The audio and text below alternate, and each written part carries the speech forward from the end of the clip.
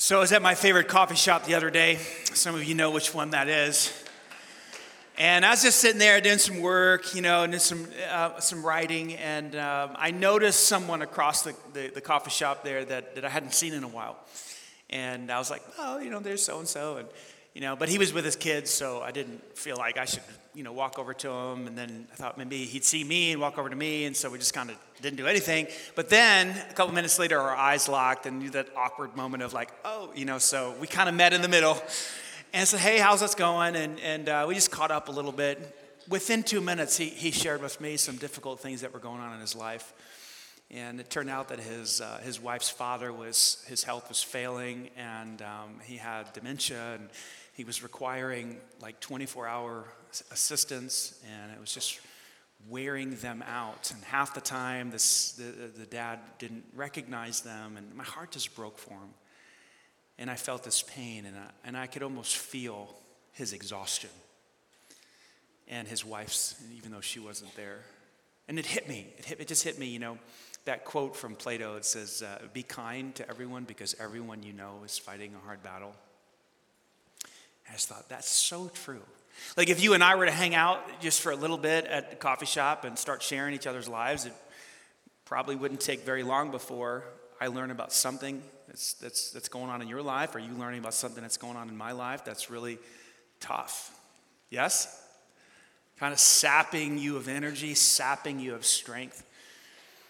And the reality is that each and every one of us face issues, difficulties, trials, hardships that can really wipe us out and feel us leaving like we don't have the power, we don't have the strength to be able to deal with the situation, like we're done.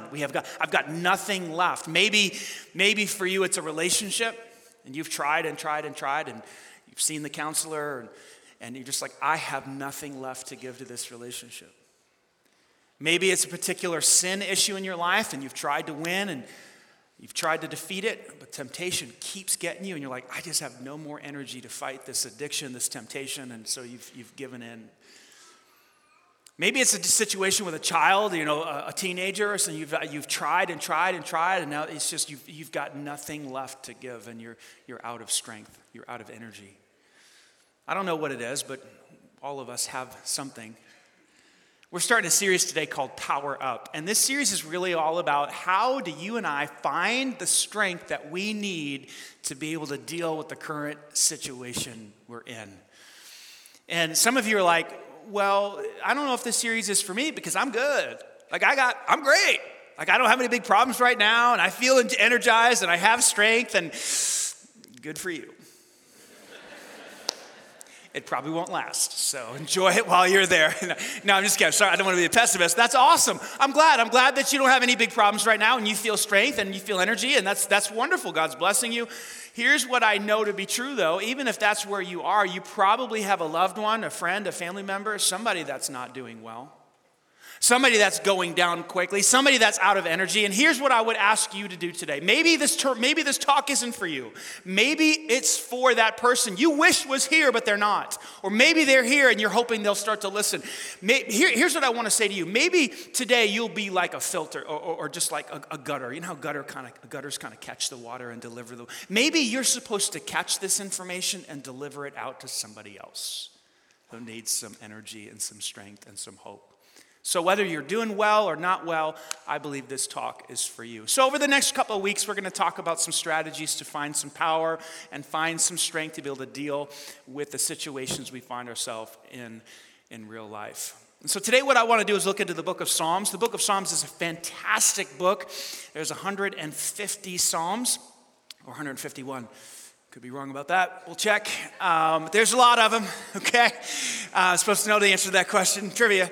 Okay, how many Psalms are there? All right, moving on. So, love the book of Psalms. And in the book of Psalms, we find out, the heart of God, how to love God, how to worship God. We also find out about, where our source of strength is. And your notes, the first thing I want to say about this is that God, if you look into the book of Psalms, we find out God is the source of our strength. Like he himself is our strength. A few moments ago, we just heard in the scripture reading by our worship leaders Psalm 46, verse 1, this is what it says. God is our refuge and our strength, a very present help in times of trouble.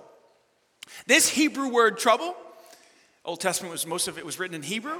It simply means you find yourself in a situation, backed into a corner, and there's going to be a certain failure, certain loss, certain defeat.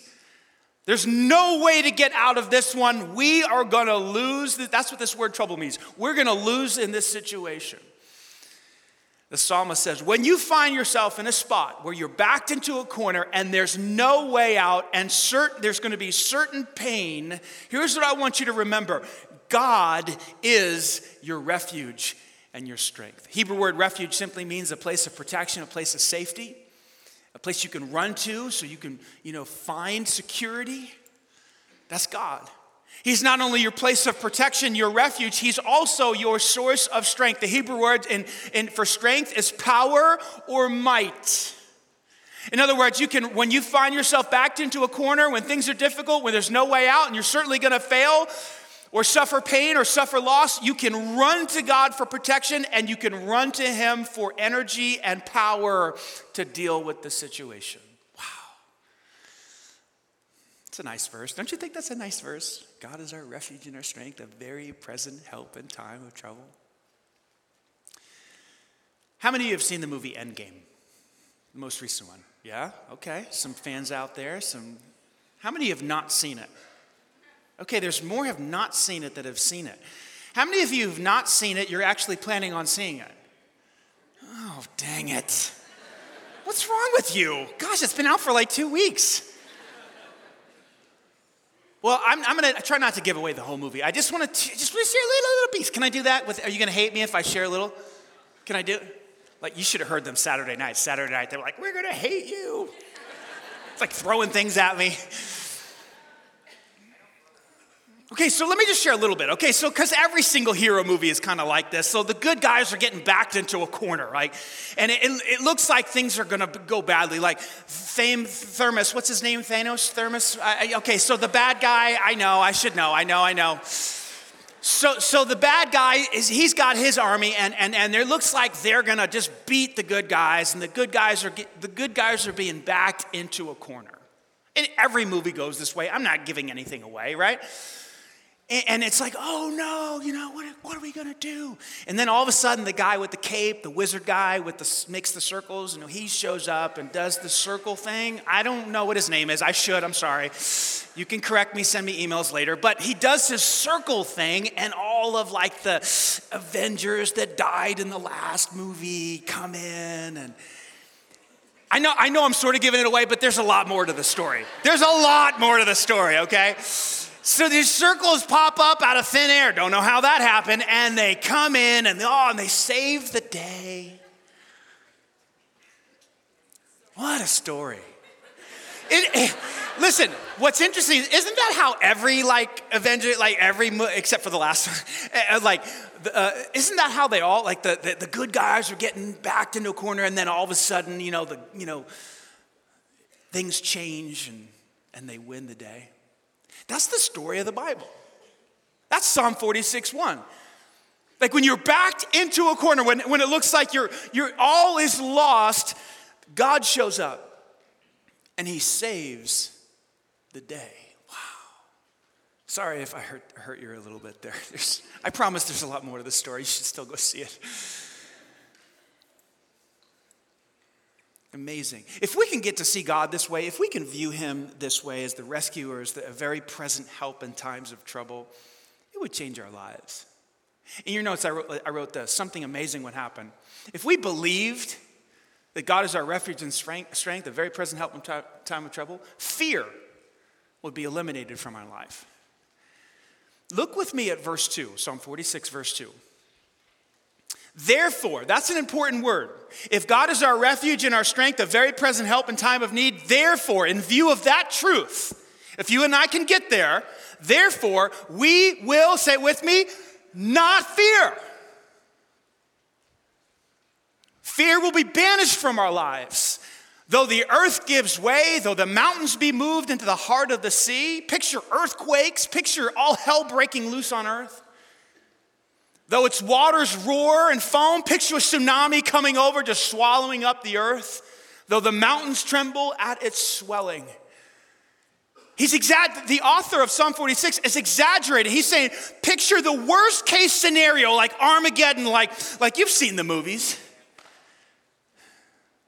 Even though everything looks like it's over, we will not fear. Why?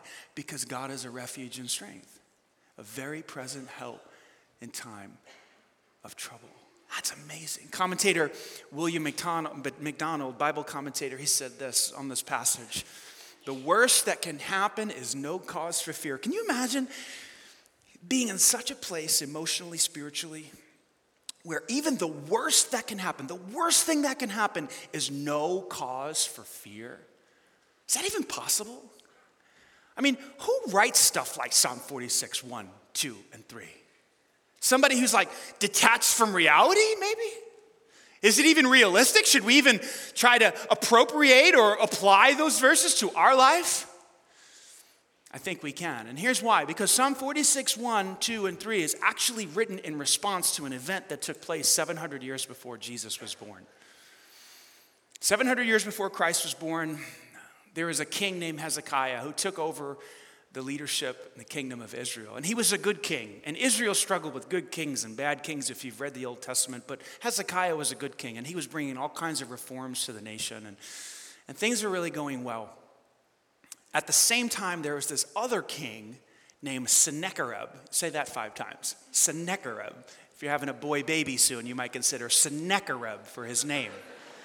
You can call him Seneki, for short. King Sennacherib was a bad dude, and he led this nation called Assyria, and they were merciless, and they were massive, and they were just taking over the world. And they were basically picking off kingdom after kingdom, nation after nation. They were kind of on this Adolf Hitler world domination tour. That's what they were doing. And everybody that they took, they were merciless to the people that they conquered. And so guess who was next in line as the Assyrians kind of were taking over the world? Well, it was the nation of Israel. So they invaded the northern part of the kingdom, and they took over the northern part, and then they invaded the southern part of Israel, and they were doing really well, and they finally got to the walls of Jerusalem. This is a historical event. You can look it up. They get to the walls of Jerusalem, and they're about to invade, and they wait. And King Hezekiah sees what's going on, and he knows that they're backed into a corner. He knows they're in some deep trouble. He knows he doesn't have an army to fight these guys there. Certain death is going to happen. Look with me in 1 Kings chapter 19. Watch what happens. It is true, Lord, that the kings of Assyria have destroyed all these nations, and they've thrown the gods of these nations into the fire and burned them. But of course the Assyrians could destroy them. They were not gods at all, only idols of wood, stone, shaped by human hands. In other words, God, I know why King Sennacherib has been so successful. Like these other kingdoms, they have no God. The gods that they've made, they're fake, they're not real. But you are the real God. Listen to his prayer. Now, O Lord our God, rescue us from his power. Not because we have great armies, not because you've given us all these soldiers. No. Because you're God. Then all the kingdoms of the earth will know that you alone, O Lord, are God. God, you're it.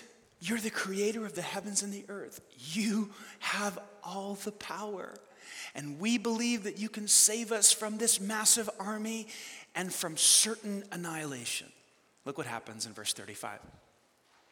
That night, the angel of the Lord, not 10 angels, not 100 angels, not 1,000 angels, just one. That night, the one angel of the Lord went out to the Assyrian camp and killed 185,000 soldiers. He's got to sit down. Think about that. One angel wipes out an entire army. The next day, watch what happens.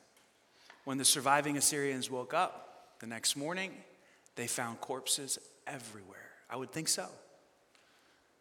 So everywhere they stepped was another corpse. See, it's in response to this event, certain annihilation, that Psalm 46 was written. Listen to it again. God is our refuge and our strength, a very present help when the Assyrian army is outside the walls of the city and they're about to come in when the sun rises and wipe us out. A very present help in time of trouble. The question then is, this is a great story, but the question is, okay, does that all apply to me? Like, can I claim this for myself? Can I count God to be my refuge and my strength when I face times of trouble, when I'm backed into a corner, when the relationship is terrible, the marriage has gone sour, or I got this problem with my child, or I'm facing this sickness with cancer? Can I claim Psalm 46, 1 through 3 for myself? And the answer is yes, you can. Robert Morgan, in his book, The Strength You Need, he writes about this story. Listen to what he has to say. If God could save Hezekiah and his city from annihilation, he can surely help you and me in the distresses of our life. That's the application. Like, if that's what God can do for him, then he can. If God can deliver Hezekiah and the nation of Israel and Jerusalem, then he can certainly deliver me in my situations. Yes, in fact, it's true. Psalm 46, 1, 2, and 3 is for you, and it is for me as people of faith. Now, I think that's pretty good news. Don't you think that's pretty good news? Are you excited about that? I think it's awesome. And we have to understand that this applies to us. But what I've noticed is that many people of faith, many Christians will agree with Psalm 46, 1 through 3, and even agree with Psalm 23, verse 4. And some of you have it memorized.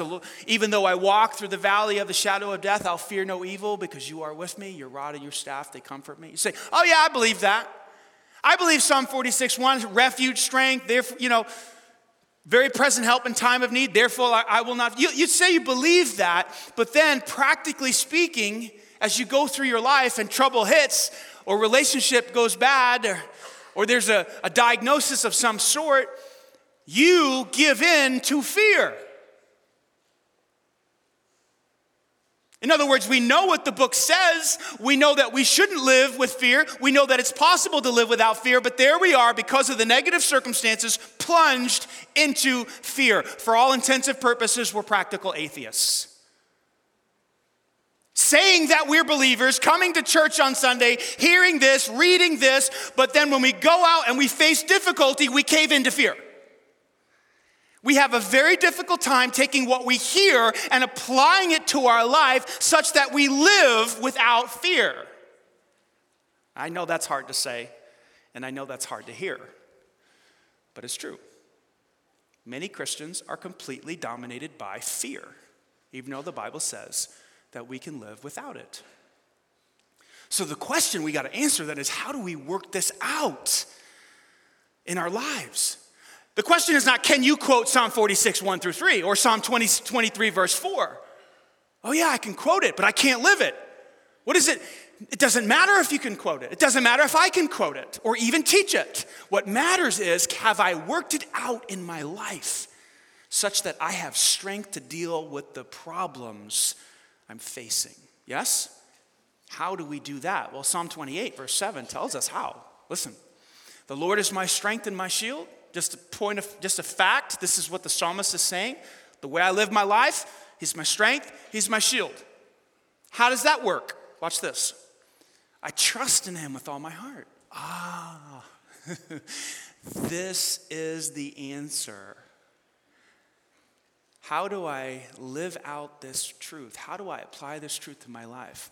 I and you must put our full trust in him, our whole heart, mind, will, emotions, desires, hopes, dreams, situations, problems, difficulties. We take all of ourselves, our whole heart, and trust him with the entire package. When we do that, watch what happens. He helps me. He assists me. He supports me. He saves me, he rescues me, and my heart is filled with joy. And then what happens? I burst out in songs of thanksgiving. Did you know that Psalm 46 is a song? In fact, all of the Psalms are songs. They're responses. They're people writing music because something has happened and they can't hold it in, and there's joy and they're excited, and so they start to burst out with songs of thanksgiving because of what God has done. God is our refuge and strength, a very present help in times of trouble. I can't sing it, but it is a song. How do we get to this point where we can trust? In fact, let me back up. What is trust? Like, that's a difficult idea to get our brains wrapped around. Well, let's go to Webster, because that's always a reliable source to kind of get a definition. Don't you agree? This is what Merriam-Webster had to say. Trust is the belief that someone or something is reliable, good, honest, or effective. Reliable, good, honest, or effective. I believe that this chair is reliable, it's effective, it will work, and therefore I will do what? I will sit. I will rest all of my weight on this chair because I trust it. When we trust someone, we enter into a business partnership with them. Or we enter into a relationship with them because we believe that they're honest, they're going to tell the truth, that they're reliable, they're going to do what they said they were going to do, right? Trust is so important. So to trust God simply means, God, I trust that you're good. I trust that you're reliable. I trust that you're effective. I'm going to take my whole life and I'm going to rest it upon who you are. That's the secret to finding strength for life. That's the secret to living without fear. You with me, yes or no? You can talk to me. It's okay. Throw something at me. Speak to me. Argue with me. Let me know you're alive. That's the secret to finding strength, is trusting in God, believing He's good, He's reliable, He's trustworthy, He's effective. I can take my whole life and rest it upon His character. So then that begs the question, well, I'm not very good at that, so how do I get better at trusting God so that I could have strength to face life, the difficulties, so I can live without fear? Now we're getting somewhere. Let's talk about how to build our trust. 3 strategies. Number 1, you have to search the scriptures. You have to search the scriptures. I tell you guys to read the Bible all the time. Not so that you can be a good Christian necessarily, or tell others that you read the Bible.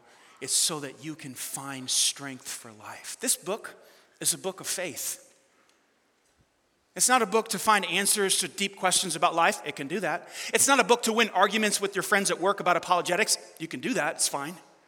I wouldn't recommend it. It's a book of faith. God's given us stories in this book so that we can learn to trust Him with all of our life. Faith comes by hearing, and hearing by the word of God. I was sitting at the kitchen table the other day, as I do every morning before I start my day, and I'm just reading through the New Testament. In the book of Acts, I came across this passage where Peter and a couple of other disciples were going to the temple for a 3 o'clock prayer meeting.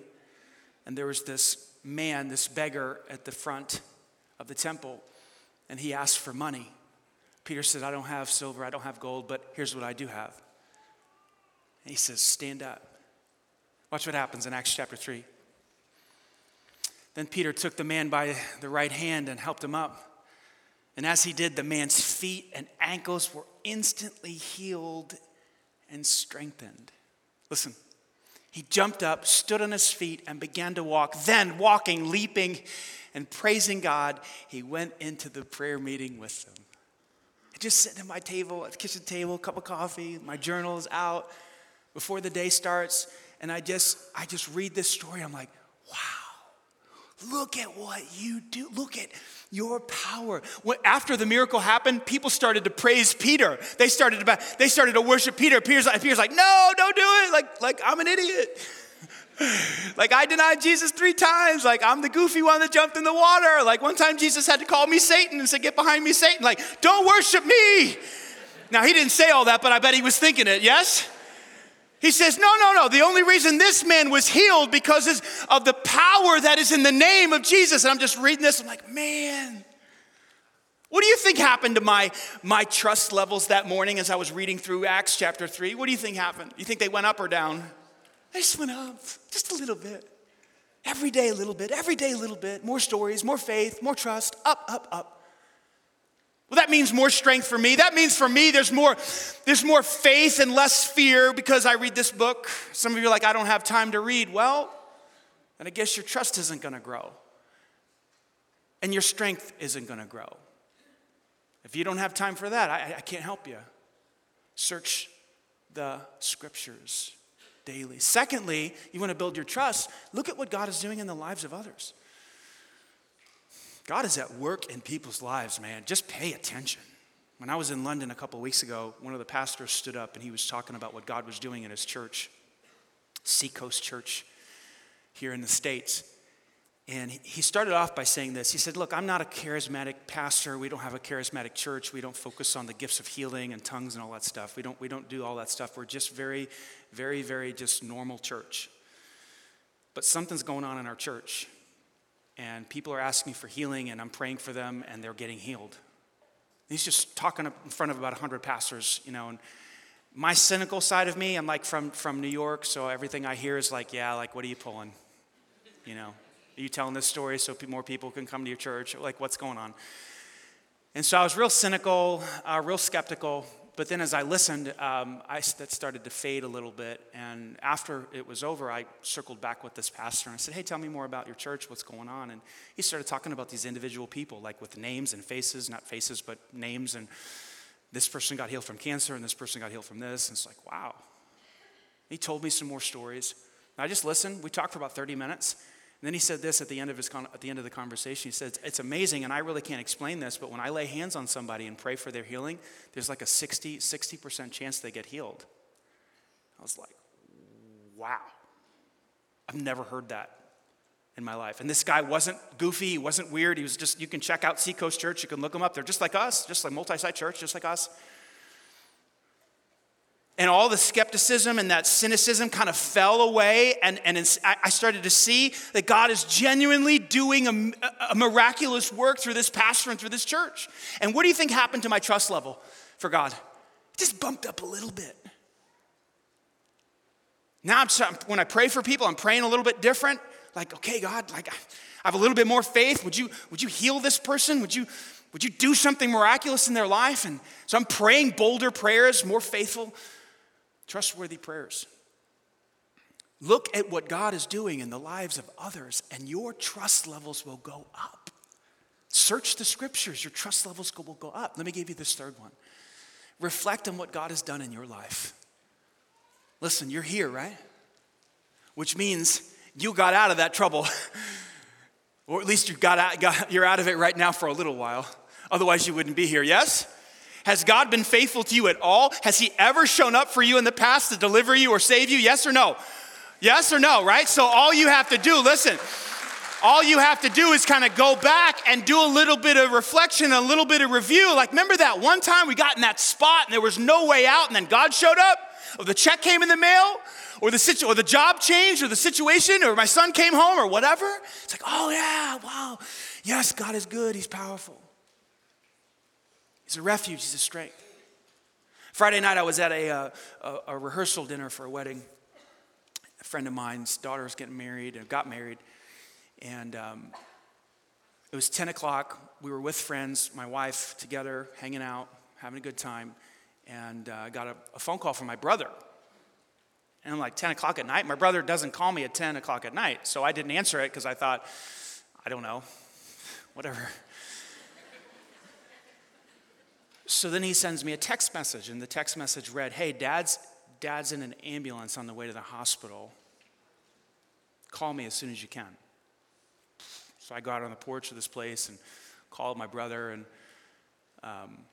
they said, yeah, they took dad to urgent care, and they said he has a blood infection. Now, for a blood infection for my dad is a serious, serious situation because he's had 3 open heart surgeries. And the last time he had an open heart surgery, the valve that they replaced in his heart, the aorta valve, got infected. And so any type of infection in his body will go straight to the weakest part of the body, which is the heart.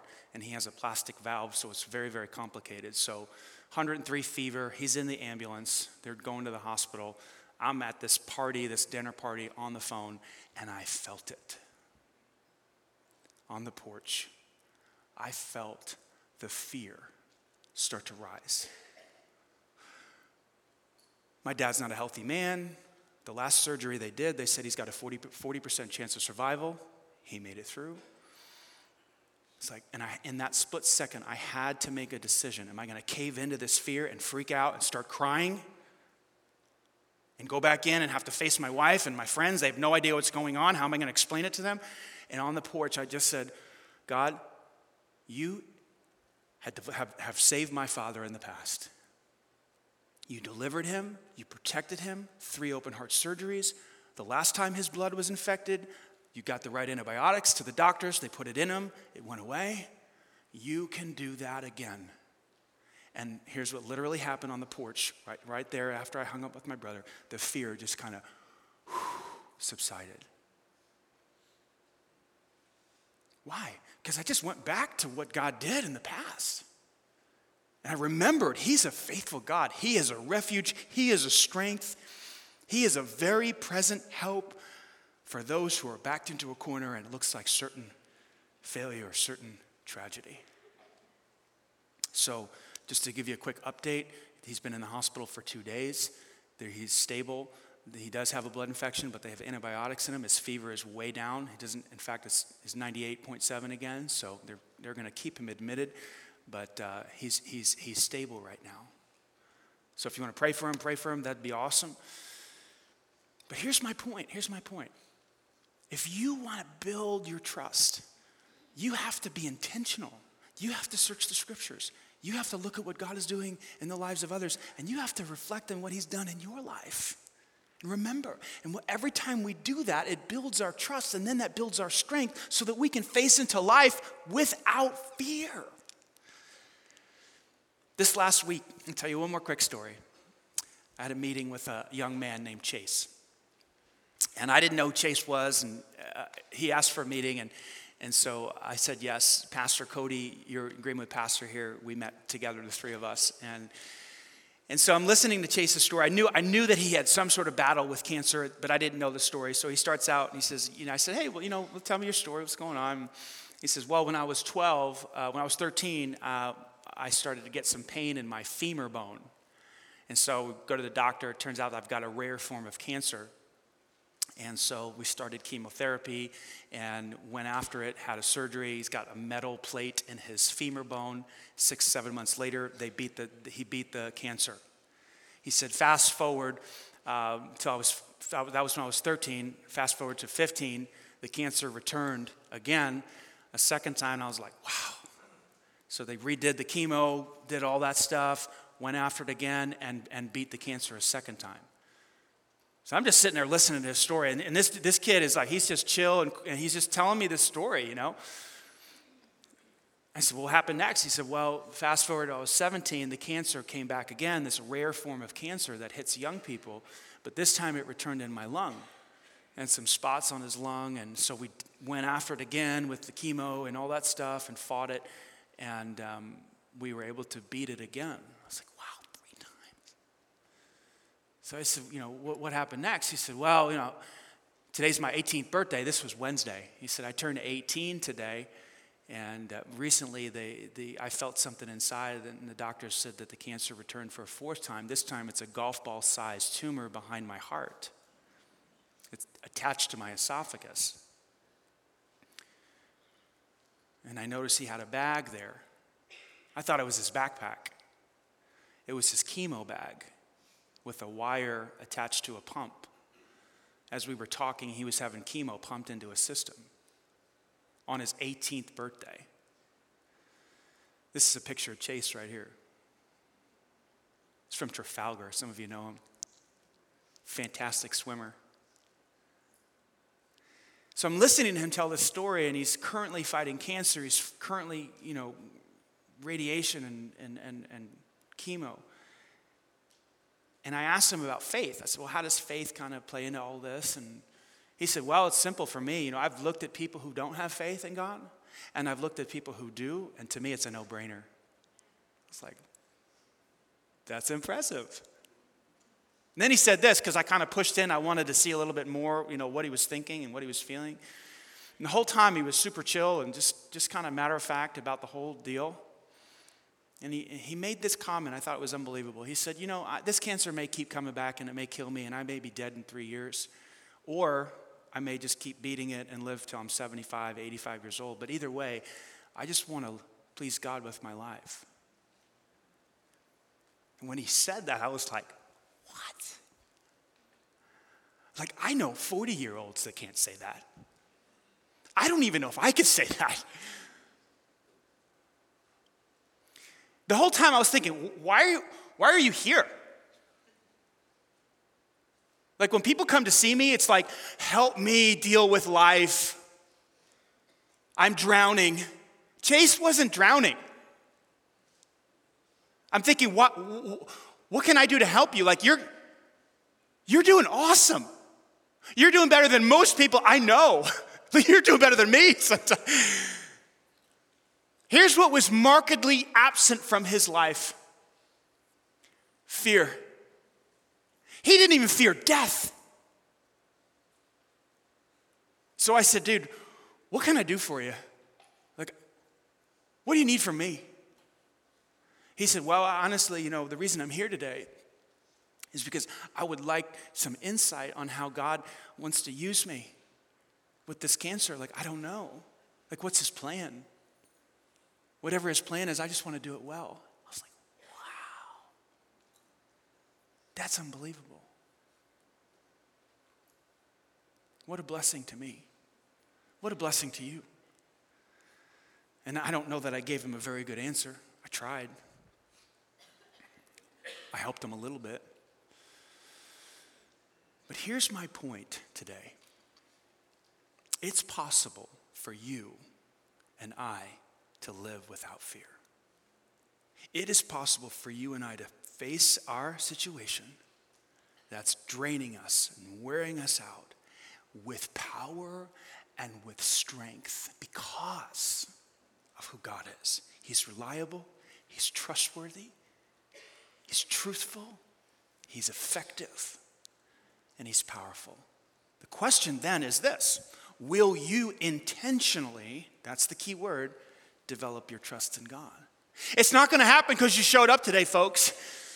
We already said this. Many Christians will intellectually agree with the sermon, but then they go out and live their life like an atheist. Like, it's not going to happen because you heard a talk or you saw a verse. It's going to happen when you intentionally search the scriptures, when you look at what God is doing in the lives of other people, and when you consistently reflect on what he's done in your life. That's when you find the strength to face into your life without fear. Does this make sense? Hey, if an 18-year-old kid can do it, what do you think? Can you do it? Yes or no? Hey, he just turned 18. He's practically 17. We don't have an excuse. Will you intentionally develop your faith? I hope that you will.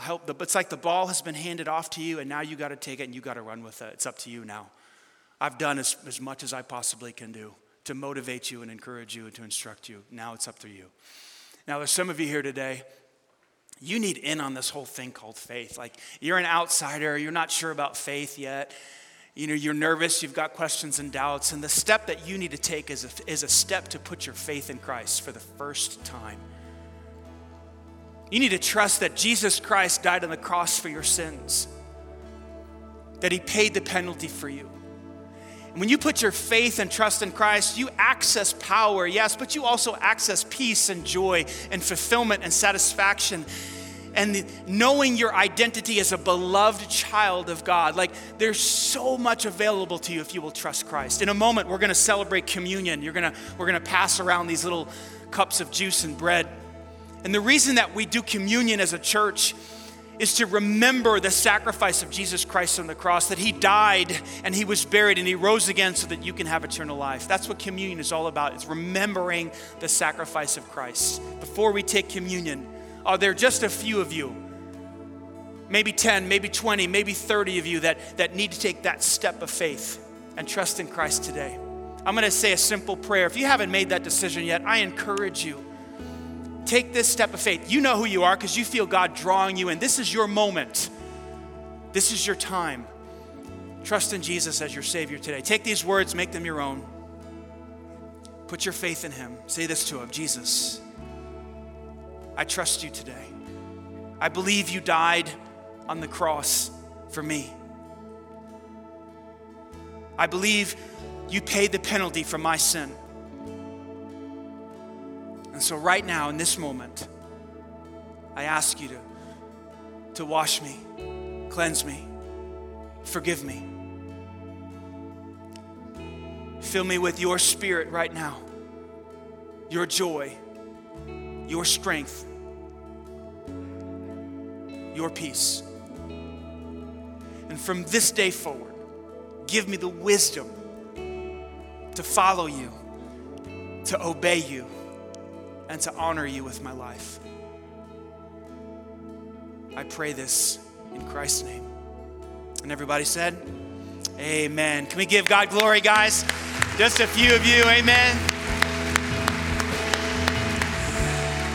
If you trusted Christ, whatever campus you're at, there are tables in the back of the auditorium there. If you trusted Christ online, there's a place there where you can check that says, I trusted Christ. Fill out your address there. We'll send one of these to you in the mail. We want to give one of these to you for free. Here's why. It's what I said in my first point. We build trust by searching the scriptures every single day. We read these stories. This is a book of faith. And so take these words in, believe them, and you'll see your trust go up and you'll see your strength go up. One more time, let's give God glory, guys. Amen.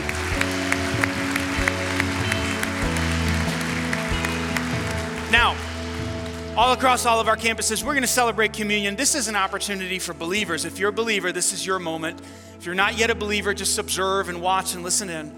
But if you're a believer, when we receive communion, essentially what we're doing is reflecting, we're remembering the love, the sacrifice, the mercy, and the grace of Jesus Christ, the spilled blood of Christ, the broken body of Christ. Jesus said one time, he said, take this juice, drink it in remembrance of me. Take the bread, eat it in remembrance of me. Every time you do it, Jesus said, you are declaring my death until I return. So I'm going to have the ushers come down, and in just a moment, they're going to pass the buckets. Here's what I'd like you to do. Just a little bit of instruction here as the ushers come forward at all of our campuses.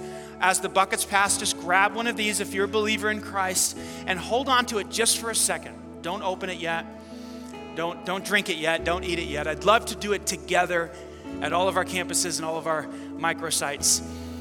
Just hold on to it as you grab it as the buckets pass. And I just want you to have a few moments of reflection. Don't rush into it. Don't just tear it open and eat it. Just have a moment and just reflect on what God has done for you. Reflect on His mercy, His grace, His love.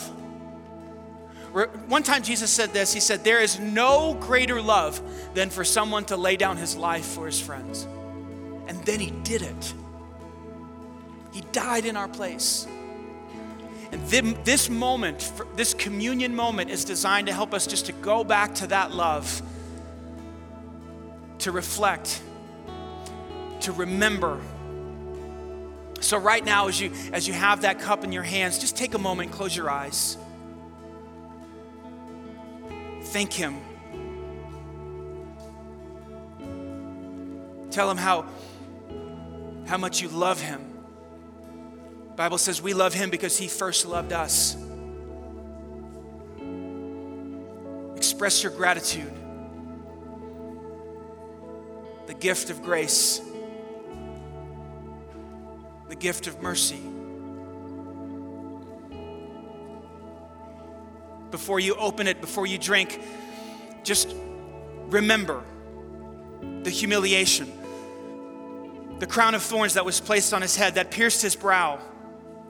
Remember that they mocked Him. Remember that they spit in His face. Remember that they pulled on His beard and pulled it out. Remember that they took a stick and they hit Him over the head. Remember that they took a cord and they whipped Him time and time again. Remember the humiliation. Remember the nails that were placed through His hands and placed through His feet. Driven through His hands and driven through His feet for you.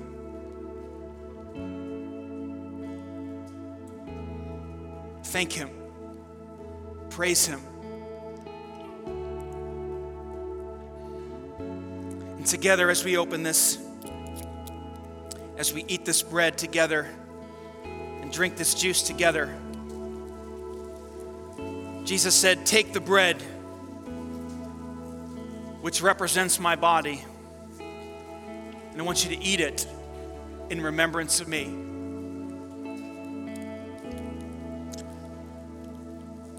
Then he took the juice, the wine, and he said, every time you drink it, I want you to drink it in remembrance of me.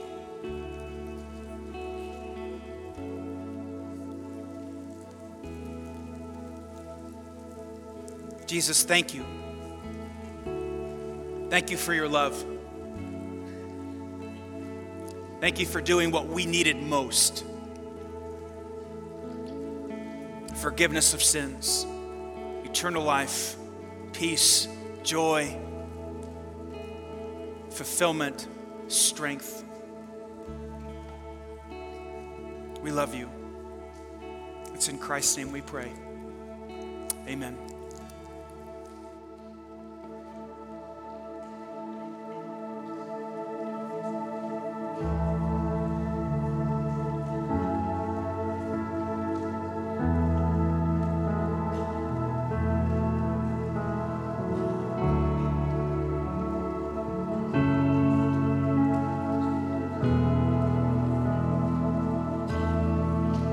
You give life, you are love.